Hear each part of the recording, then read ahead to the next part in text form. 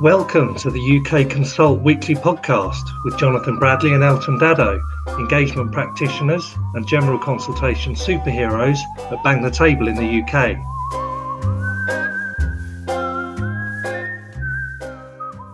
Hello and welcome to Jono and Elt's weekly ramble through all things online community engagement and public consultation. It's week 28. We had a week off last week, but we were building up towards a very, very special guest appearance this week. How excited are you on a scale of 1 to 10, Jono? Oh, you know what? It's like The Apprentice when they're going to give something 110%. So I'm over 10. You're over, yeah. You're in the 12s, 20s, maybe even 100. Yeah. Yeah, I'm up there as well. That might upset some of our listeners who are like sticklers for you can't be over 10. It's a rating scale. Don't do that. 100% is the maximum and no more can be achieved ever. So Correct. There you go. Now, our special guest this week is a social researcher specialising in public and stakeholder engagement with a passion for inclusive and asset-based practices. She's a project management graduate with a community arts background and knowledge of social care, mental health policy and practice, which will excite you, Jono, experienced in facilitating deliberation on challenging topics with vulnerable and seldom heard groups. You probably have already guessed who the special guest is, and it is, of course, Chloe Juliet from Ipsos Mori. A very warm welcome to the world famous UK Consult podcast, Chloe. Thank you. It's lovely to be here. That was quite the introduction. It was, yeah, and it was taken from your LinkedIn, so I hope it was accurate. If you haven't updated it for like 10 years and you're doing something completely different, just shout now. That you're in sports management or something like that, totally different. It's accurate enough. Brilliant. Now, we understand that you're a bit of a podcast, or UK Consult more specifically, super fan of ours. Is that correct? I absolutely am. The Not Another Survey podcast was life-changing. Life-changing in so many ways. We touched so many people with it. No, I was very impressed with that podcast. It really spoke to me. Oh, cool. Makes me nervous that there are consequences of our podcast. Direct consequences. Usually disciplinary action by HR is the most direct consequence that we have. Yeah, pretty much. But we're going to be very, very polite today, and it's an absolute pleasure to have you on. Do you want to just give us a bit of a background then, beyond obviously what I read from your LinkedIn profile about what you do and your role within Ipsos Mori? Yes. I mean, I should probably update my LinkedIn profile a little bit.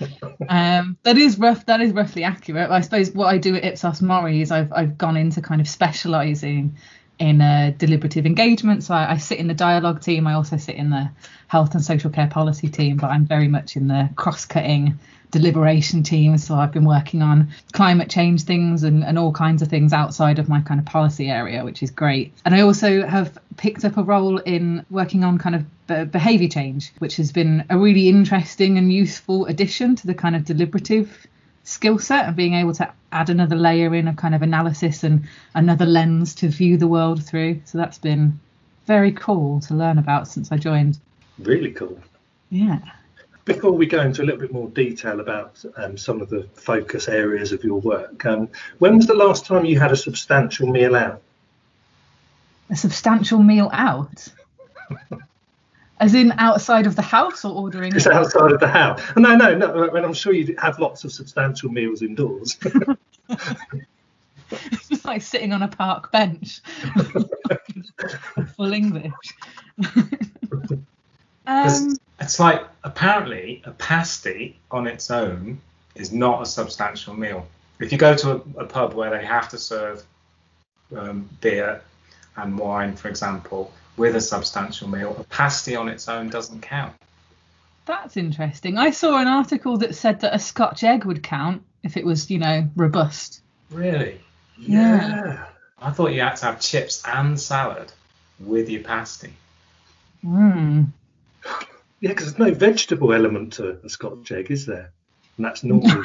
There's no salad or vegetable element. It's just meat, eggs, and batter or whatever it is on the outside, if you're up north. Much like a pasty, it is a meal in one, isn't it? That's the point. Yeah. So if you had several of them on a plate, that would feel justified. Multiple Scotch eggs. Yeah. Like just one Scotch egg in your hand doesn't feel robust enough to justify then drinking 6 pints. But if you had 8 on a plate, I think you're all right, aren't you? I mean, that sounds quite arduous. I'd almost want something else if it got to that stage. It's rather substantial as well. There's almost a feeling that there has been a lack of public engagement in the concept of a substantial meal. There has been no consultation on it at all. I mean, the best consultation that I saw around it was when a brewery came out with that ale called Substantial Meal. And that was brilliant because that was a perfect loophole for people to be able to say, well, I'm going to a wet pub, but they're serving me a substantial meal. And technically they're right, aren't they? Even though it's just a beer. Yeah. That's true. I mean, would Guinness count? Oh, everyone knows. Based on Yeah. Could do. It's just a loophole in its own right. Yeah. Anyway, we digressed away from the fantastic work that you're doing at Ipsos Mori. And we were really interested to read, and I know that is something that Jono circulated to me as well, your Towards Innovation in Online Public Deliberation, which we've read through. And we'll put it up in the blurb so that people can have a read and then download the full report. Do you want to give us a little bit more of an overview of that? Yeah, absolutely. Gosh, it feels like almost a lifetime ago that we did that now, but it was so cool. It was easily one of the best projects I think I've ever done. Around June, I think we actually did the workshop. We basically got a bunch of people together who work in our bit of the world, consultation and deliberation, mainly kind of deliberative people. But we also brought in a bunch of people who are kind of grassroots organisers, people who work in tech, people who work in the arts, people who work in gaming. We were lucky enough to have people from like Fortnite and Google there, and we just basically wanted to get people together from across industries and do some learning and some sharing around what online deliberation could look like. So we did one workshop with I think sort of 20 to 25 people. We used Miro, which was interesting. And yeah, basically we worked to a brief. We had a chat about the kind of the positives about working online. One of the really key reasons that we wanted to do this was that when we went into lockdown and deliberations had to be moved online, people very quickly focused on, and rightly, focused on what was lost, like digital exclusion and who's no longer in the room and everything you kind of lose that you get when you're face to face. And there was a real kind of sector-wide focus on loss. We just couldn't stop thinking about all the things that we could gain as well. And like actually people who wouldn't come face to face might come now because it's online, it's more convenient. Some people are more comfortable online. And actually there's this whole world of things we could be doing that we probably haven't even thought about. So let's get some people together who don't live in deliberation and dialogue world and don't live in social research world and ask them about their experiences of engaging people online, see what we could learn. So that was the premise, really. Bit of a ramble. I'm sure the introduction of what is better. And that's really good. Oh gosh, there's so many learning points in there. I think if you could give us a summary, what were the main recommendations that came out of it? I mean, I've got them in front of me, but I'd like to hear it from you.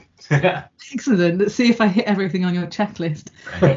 So, the thing that probably stood out to me the most was that people really, really focused on the human design elements of things. We thought that people would kind of focus more on tech and particular platforms and particular, innovative, interesting things that you could do with these platforms. But actually, people were really, really focused on it's got to be person-centered design. It's got to be about how you sell this stuff to people. You've got to make it valuable for them. It's got to be an opportunity that's more than just, incentivize them with a bit of money. There were a lot of benefits that I think really came out of that discussion. There's a lot of opportunities for things to just be more sort of participant led. So rather than kind of bringing in a policy discussion, getting some people together to have a deliberative engagement of 100 people in a church hall or online or whatever it is.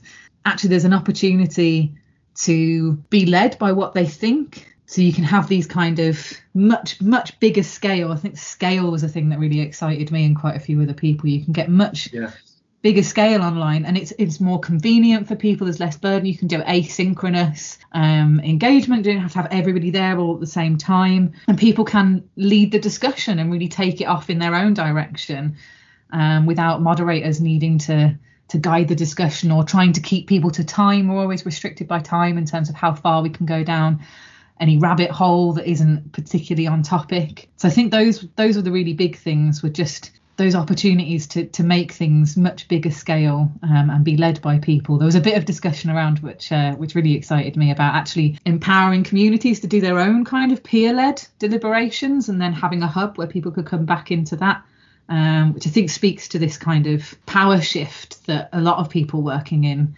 Deliber are very interested in and want to see. That actually if we can make things bigger scale and let people kind of lead things themselves more, that power shift will become a little bit more of a reality. Yeah. If we were on the telly now, I'd be jumping up and down. I'd be so excited. Yeah, you're just doing it virtually. That whole scale thing isn't it? It's amazing, isn't it, to think about that. It's almost like a holy grail, isn't it, of deliberation at scale. So instead of lots of citizens' assemblies just having these, mass participation, as we go down that route, I'm just like, yes, finally, that, deliberative engagement has arrived. It makes me feel that way. And also, like, the whole participant-led sort of thing, I really got that as well. The design thinking, it really made me think about, I think it was from the event, but it was this concept of on-the-couch engagement. This has got to be something that somebody does when they just sit on their couch. Yeah. And I took that away. I've mentioned that quite a lot to.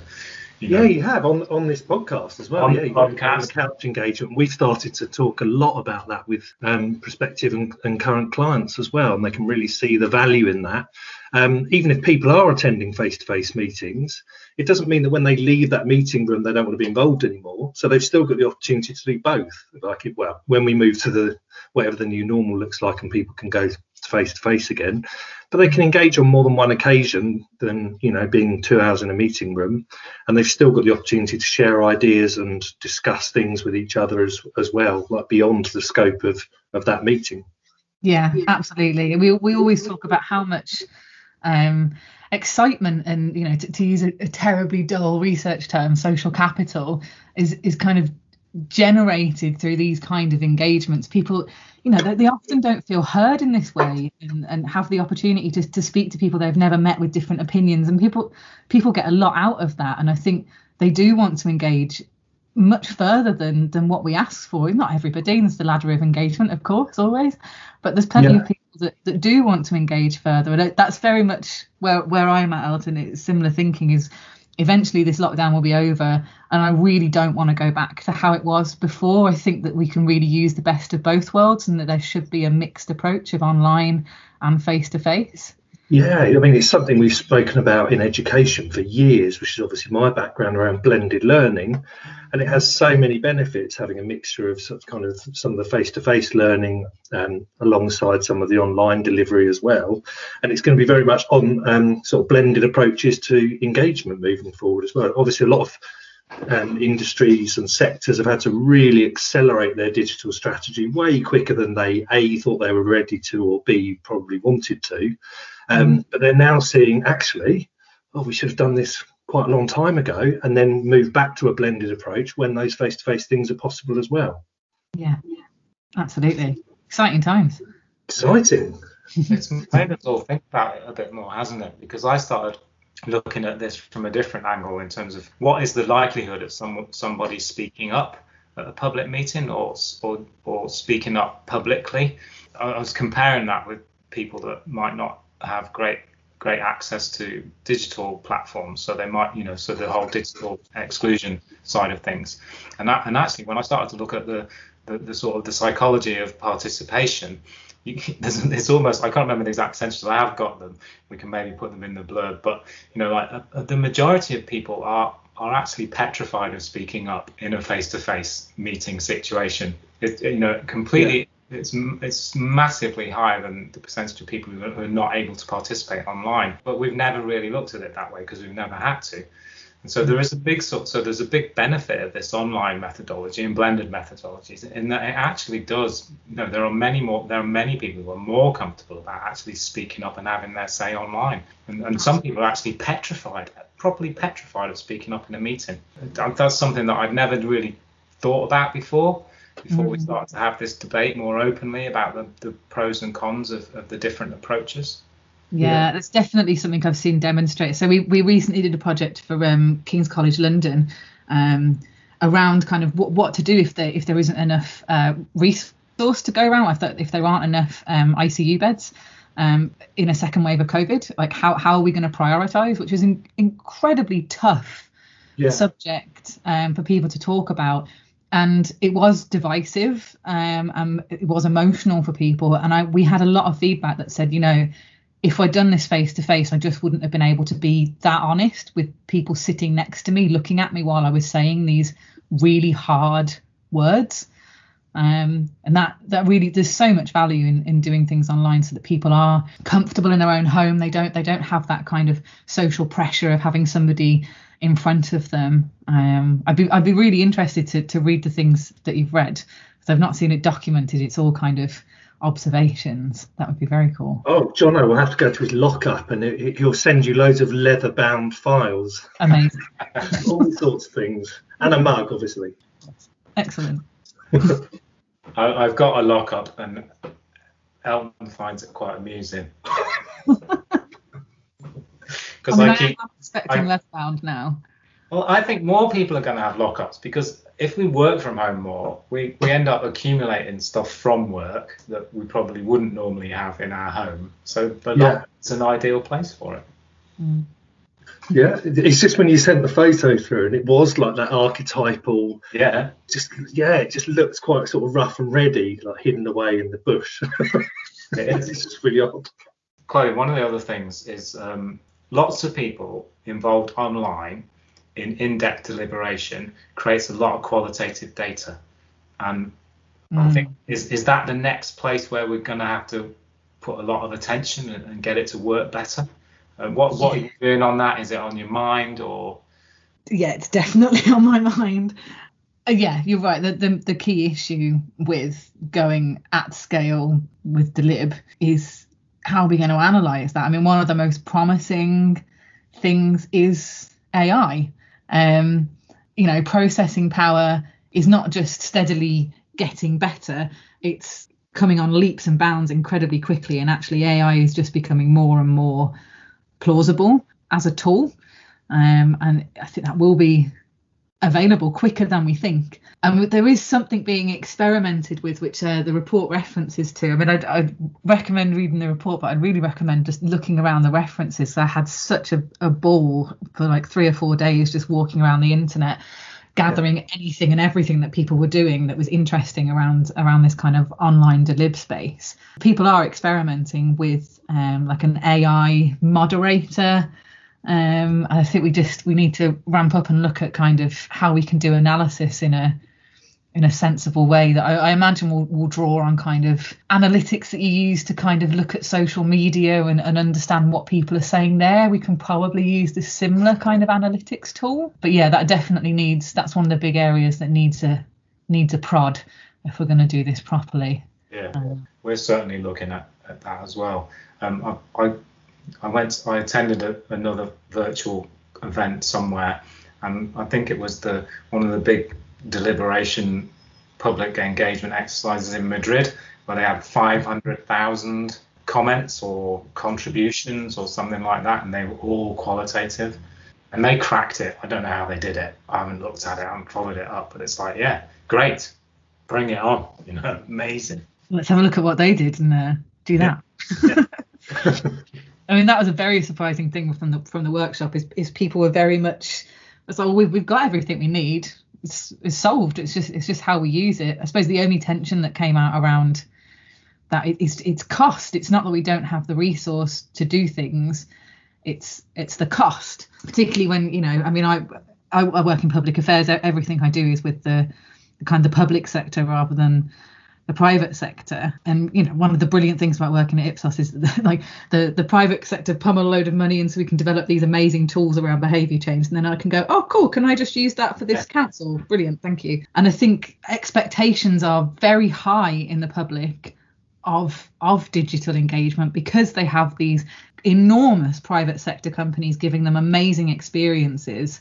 That I think the real thing we're going to struggle with is just that the public sector don't have that kind of money, and there would have to be a significant rewrite of how we structure society and our narratives and what's acceptable for them to start spending that kind of money to give people the experiences they want online. I think that's where a really, really key tension is going to be going forward.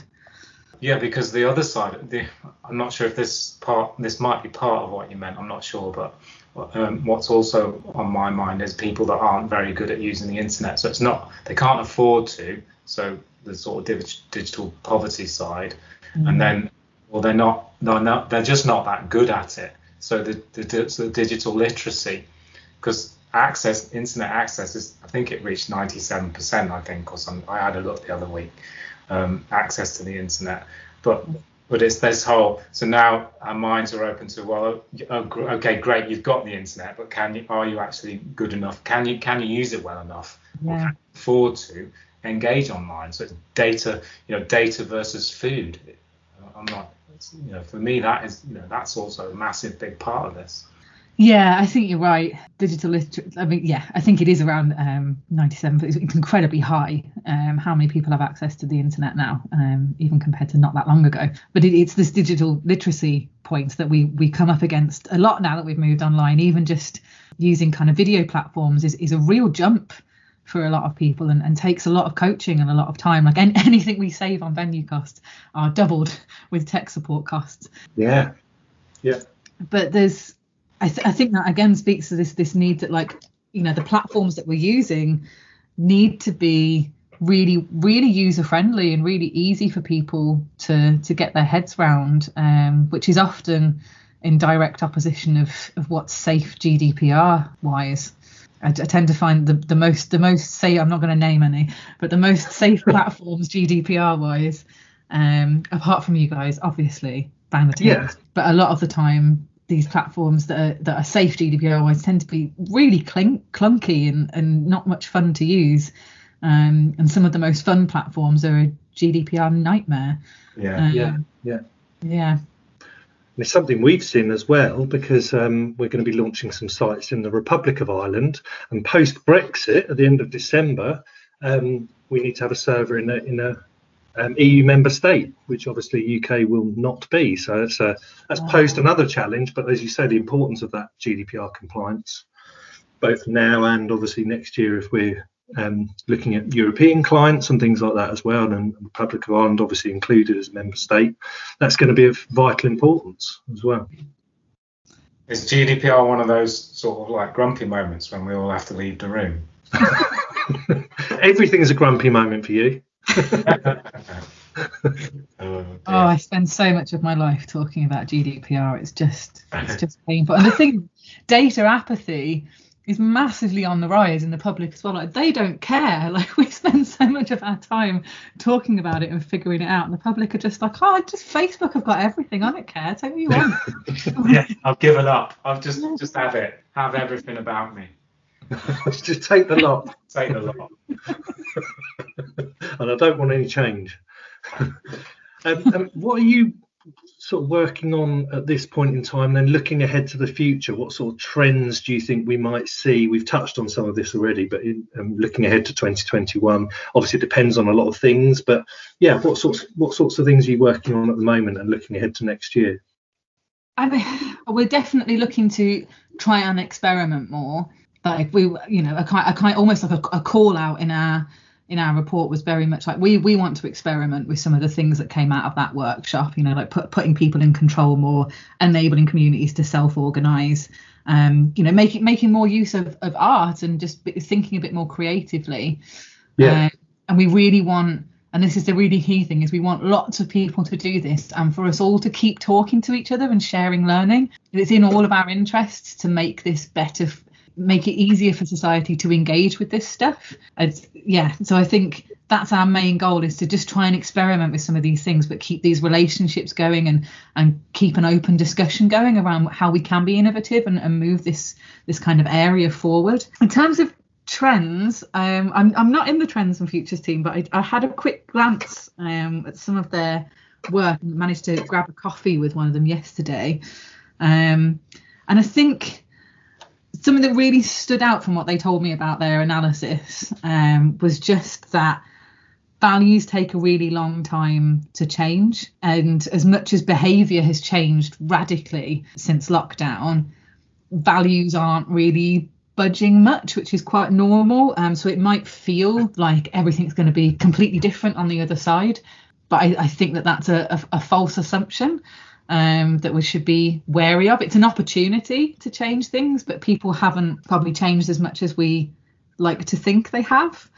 Yeah. Do you think that's, just on that note, do you think that's because the behavioural changes have been forced on people? Whereas obviously a values change over a period of time would be a much slower burner, I'd imagine. Yeah, absolutely. I mean, environmental factors are enormous in behaviour change. Like if you can't do something anymore, you won't. You can't. Yeah. And it forces your hand in a way that, behaviour change that comes from more internal stuff like motivation, self-efficacy, that kind of stuff, that takes much longer to develop, and some of that is values based, and values take a really long time to shift. I think most of what we've seen is because the environment has forced our hand, and I'll be really interested to see what happens when lockdown ends, how quickly we snap back and how many people push forward. And fascinating time to be alive and a researcher.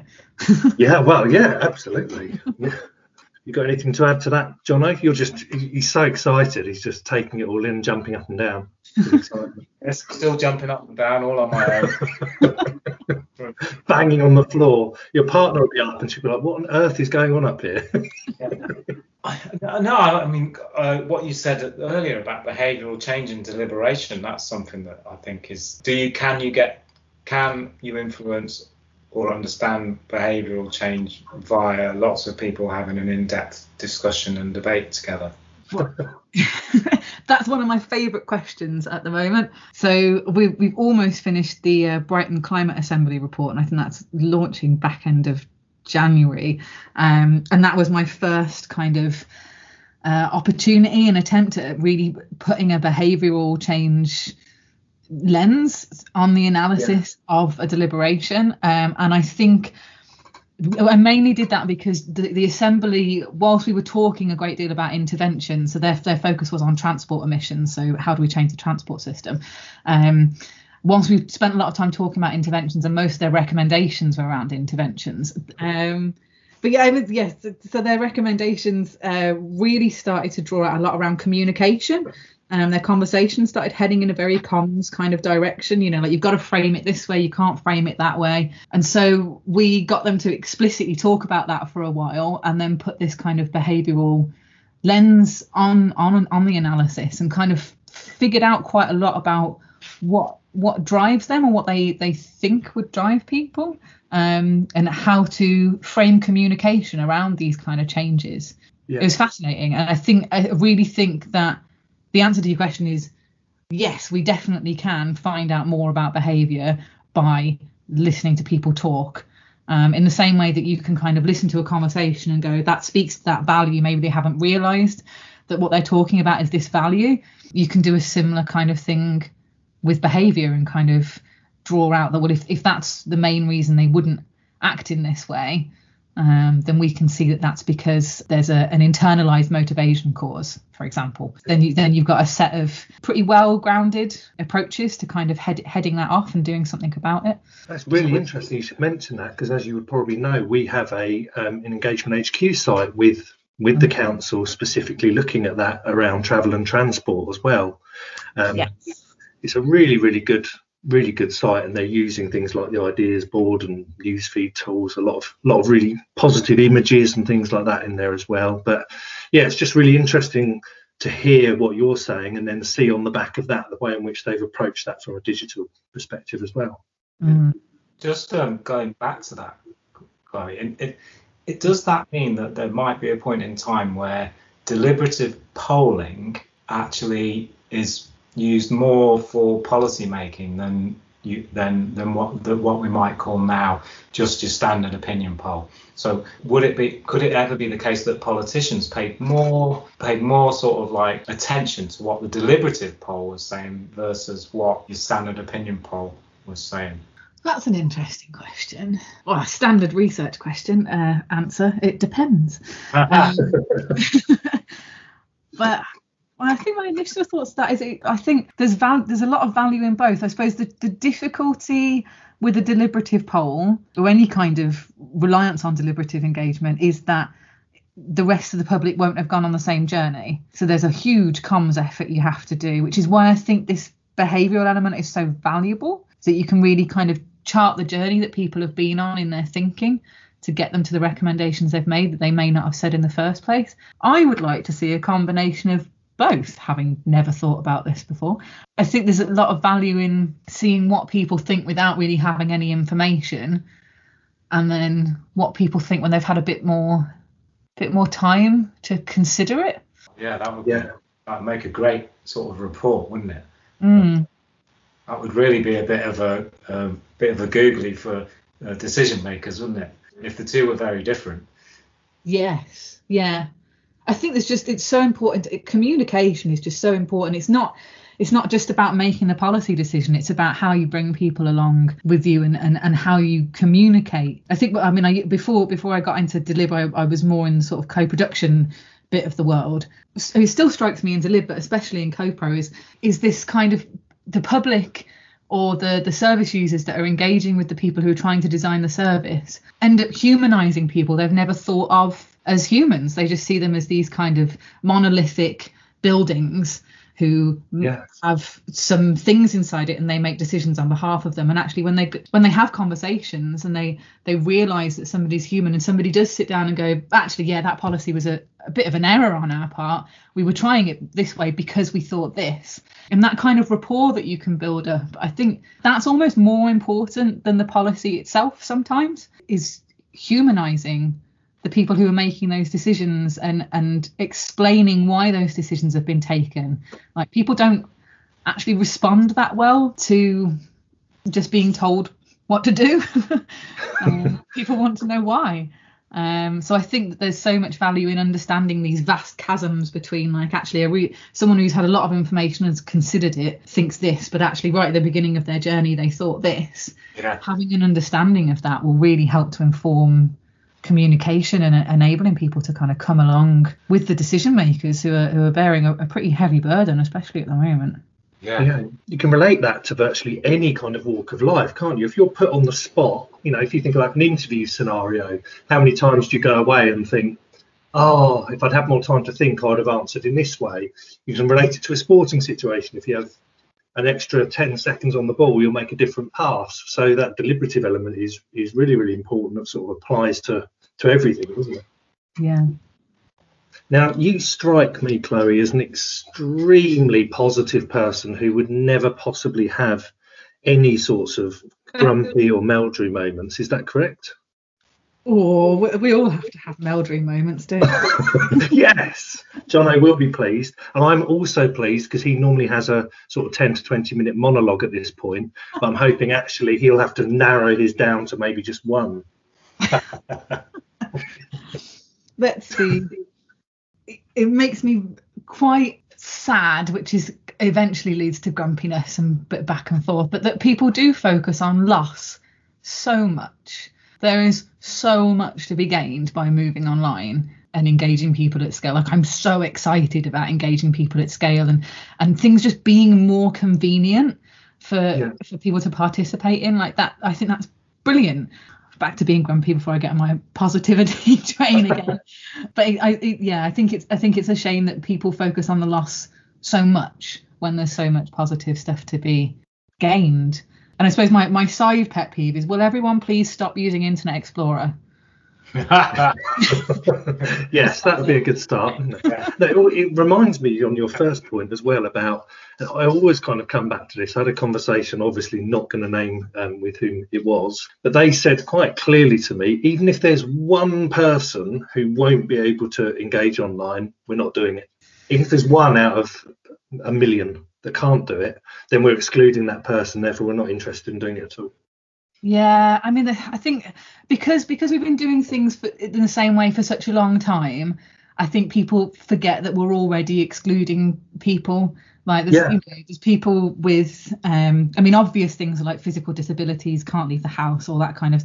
But there's less obvious things, like, as you said, a lot of people are just kind of shy and a bit nervous about coming to a place that they've never been to before, and sitting in a room with 50 people they've never met to have a weird conversation in a church hall they've never been to. And like, it's a very odd social situation. It's not odd to us because we do it all the time, but it's really odd for a lot of people, and it's much more comfortable for a lot of people to be online. But we're already exclusionary, like people with mental health strains and people with heavy lifestyles that can't just like go somewhere physical for a full day or a full weekend. Actually breaking it up and having 2 or 3 hour sessions on a few evenings over a few weeks is much more doable for them. I think you exclude, it's just where the circle of exclusion is, isn't it? So I think if we do both things, then we'll probably get closer to everyone. Yeah, rather than think, oh, there might be one person who can't, therefore let's do nothing. Which is just quite strange. I've just done a lap of my home office. Oh, so you've stopped jumping up and down, you started running now. Just done a lap. You've done a full workout during the podcast. This is brilliant. It's great. You can have a substantial meal afterwards. I intend to. Although I'm doing the 16-hour fast, so I can't eat until 1. So, or 12 or something like that. 16-hour fast. Yeah, you stop eating, I think, like in the evening, and then you don't eat until lunchtime. And apparently it sort of can burn fat, and then also if you extend that fasting period, it can actually lead to cell regeneration. Oh, well, I do an 8-hour fast, but that's just sleep. That's not the same thing. Well, it's beneficial, but I don't think it has the same effect. Although you didn't know, neither of you knew this, but Jono, you've segued into my Meldrew moment without knowing it. Oh, and you're going to go first? I'm going to go before you, yeah, because then you won't have enough time. I have only got one, Chloe, because I knew you. But because you segued into it, I'll go first then. So I feel a bit like I'm doing a permanent fast because the size of crisps has reduced so dramatically over the years that, first of all, I couldn't understand whether it's because I grew up and therefore the crisps looked smaller. But they have. I am going to name them, and other cheese-based corn snacks are available. Wotsits are the particular bugbear of mine, right? So you get a bag of Wotsits, which is now each one is absolutely tiny, like the size of a peanut. Now that was never the case years ago. Plus the bag's half empty as well, so it's even less. But what's even worse, well, you're not going to believe this, they now do giant Wotsits, right? It's just the same size that Wotsits used to be, but they're branding them as giant Wotsits in a bigger bag. I think we're going to have to do a Twitter poll. I'm so annoyed about it. So now if I get the small bags, I have to eat 2 or 3 of them. Yeah. Have Monster Munch gone down the same route, or do they have higher standards? They've got a bit smaller. They have got a bit smaller. I'm a bit concerned about it. but anyway, Jono, what was your Meldrew moment? You see how you segued into that? Because I feel like I'm fasting when I eat a bag of crisps. I'm doubly grumpy now you brought that up, because I'm also pretty certain that, like, I don't eat meat anymore, but hamburgers have got smaller. But I guess my mouth got bigger, but I don't know. Yeah, everything. Yeah. Anyway, I like to buy the iPaper on a Saturday, and then I read it all week, but other papers are available. And this week I got quite grumpy when I got to the Christmas presents section, because although it was meant to be joyful, I realised that we've all got everything we need, and they're making up presents. And it was particularly in the gadget section, right? Just to make something up that we really don't need, was a kettle that was linked to your phone. Oh. I don't need that. I can just walk. I can stand near the kettle. Yeah. You should never watch it boil, but I don't need an app. And that really just made me grumpy. And then another one was coffee that comes with vitamins for an extra £2 when you can just buy coffee and a tub of vitamins. It's a lot easier. You don't want them all combined in one. No. If you either want a caffeine hit or you want some vitamins, you can just take them, they can be separated out and just have them when you want. Yeah, and how do you know the vitamins are even in there? Or are they evenly distributed as well? You might have one really vitamin-heavy spoonful and then... Yeah. Ooh. Very grumpy about that. We need to look into this further. I'll send you a photo of the page. It's very upsetting. I'll include it in the blurb alongside the really important stuff that obviously we've been discussing with Chloe as well. So Charlie, my 10-year-old, has just absolutely destroyed his list to Father Christmas. Just put a line through it all. Necessary gadget. Massive red line. Done with it. Plastic gadget. Not required. It's going to get a good old-fashioned hardback book. Yeah. This is what people channel resource into when we could be working on a more decent platforms for people to do cool stuff on. Yeah, I think there should be food size and crisp size engagement and vitamin and coffee engagement online, and we should contact all of those companies and see if they want to partake. Yes, I think that's next. Now, I'm not sure if we got time for a joke before we close. John, have you got a joke, Chloe? Really? Chloe got one. Oh, I don't. Oh. It just wasn't a priority. Why not? Have you heard about the claustrophobic astronaut? She just needs a little space.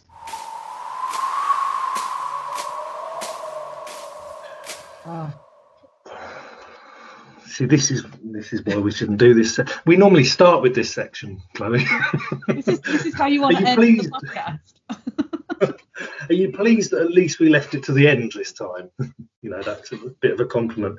But mine's no better, right? So I went to the optician yesterday for my annual checkup. He put the special glasses on me and said, "What can you see?" And I said, "I can see empty airports, empty football stadiums, empty theatres, closed pubs and closed restaurants." And he said, "That's perfect. You've got 20/20 vision." Oh. I like that. Oh. We saved the podcast right at the end. Saved it. No, I think Chloe saved the podcast. I think we just slightly ruined it again towards the end. Yeah, we did. Yeah. No, well, thank you so much, Chloe. Unless you've got anything to add or any jokes have sprung to mind, but thank you so much for joining us. It's really, really good to catch up. And as we've mentioned, Jono mentions your polls virtually every week on the podcast. So it's good to have a super fan on. I'm sure we'll catch up next year to get an update on the things we've talked about today and our kind of predictions of how things are going to pan out. And it would be great to have another catch up with you and obviously your colleagues and stuff as well. Anything you'd like to add before we close? Just thank you for inviting me. It's been a blast. It's been a really nice way to spend an hour. Appreciate it. Brilliant. Yeah, no one's ever said that before. It's fantastic. We'll definitely keep that in. Yeah, thank you so much, Chloe. Really great stuff. Really insightful and enjoyable. Oh, amazing. Yeah, keep in touch. Tell me your thoughts. Send me interesting links to things. That would be ace. Will do. Will do. Thanks very much, and until next time. Yeah, take care, guys. Thanks. Cheers. Bye. Thank you for tuning in to the UK Consult. Join us for future conversations each week as we continue to explore the tremendous, meaningful and ever-evolving world of digital consultation and community engagement. You can view additional educational resources at bangthetable.com.